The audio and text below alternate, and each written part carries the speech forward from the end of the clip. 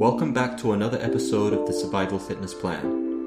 We cover what you need in order to survive and go through the best methods of fitness training so you can escape any dangerous situation. Subscribe to the channel now and enable notifications so you never miss out on any of our latest episodes as soon as they're uploaded. Hi guys, and welcome back to another episode of the Survival Fitness Plan Daily Rant. I'm your host Sam Fury. There's a lawnmower going on in the background. I don't know if the microphone filters that out or not. We'll see.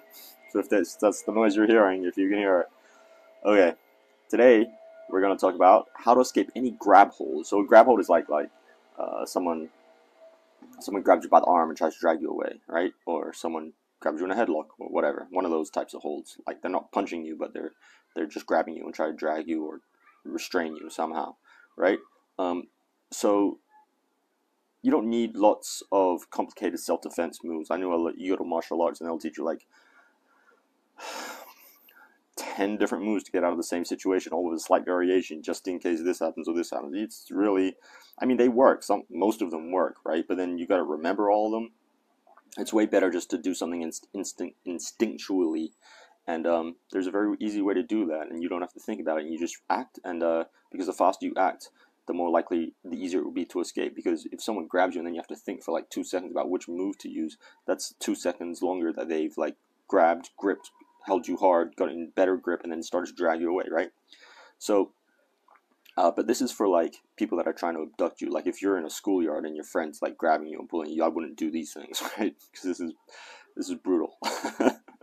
I mean, you could soften them up a little bit and it'll be easy. All right, so anyway, the first thing is to strike, right?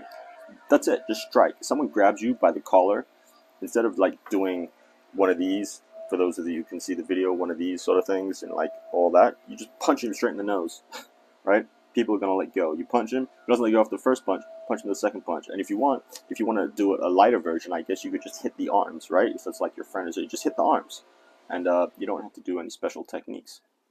All right, so that's the basis of it. Is you just strike him, like kick him in the nuts, right? Someone bear hugs you, kick him in the knees or in the shins, right? As hard as you can, just to soften him up, and then you can like punch, or struggle to get out, right? So depending on the grab hold, you like just striking them might not work, right? You strike him and struggle to get out. All right, the second thing is to aim. So you're striking, but you don't just strike anywhere. It's like, where are you going to aim? Vulnerable spots, right? Fingers to the eyes, punch to the nose, throat, groin, all these primary spots. And like I said before, if you want to make it a little bit less brutal, you could do it to the arms, right? Or the leg, whatever limb is grabbing you. And the third thing is what we call blitzkrieg, which is like the overall strategy for survival fitness plan self-defense, which basically just means go hard, right? Blitzkrieg came from Hitler, unfortunately, in World War II, and that's how the Germans nearly won, right? Because what they do is they concentrate all their force and try to end the fight as quickly and as fastly and as efficiently as possible. So they just concentrate on one spot, like the weakest spot they could see in the line or whatever, and then just like put everything on it and just run straight over them. And it was called blitzkrieg, right?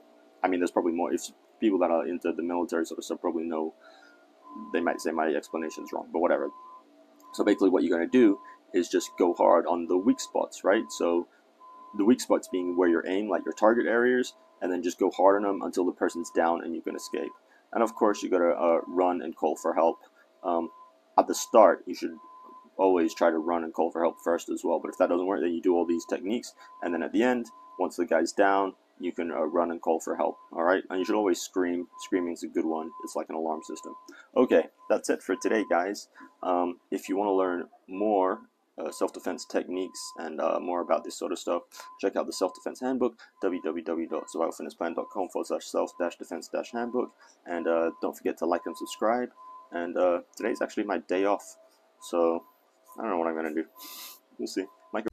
If you enjoyed this episode and found it useful, remember to like it and comment. Also, don't forget to subscribe and turn on notifications so you never miss out on our future uploads. Thanks for tuning in, and see you again soon in the next episode.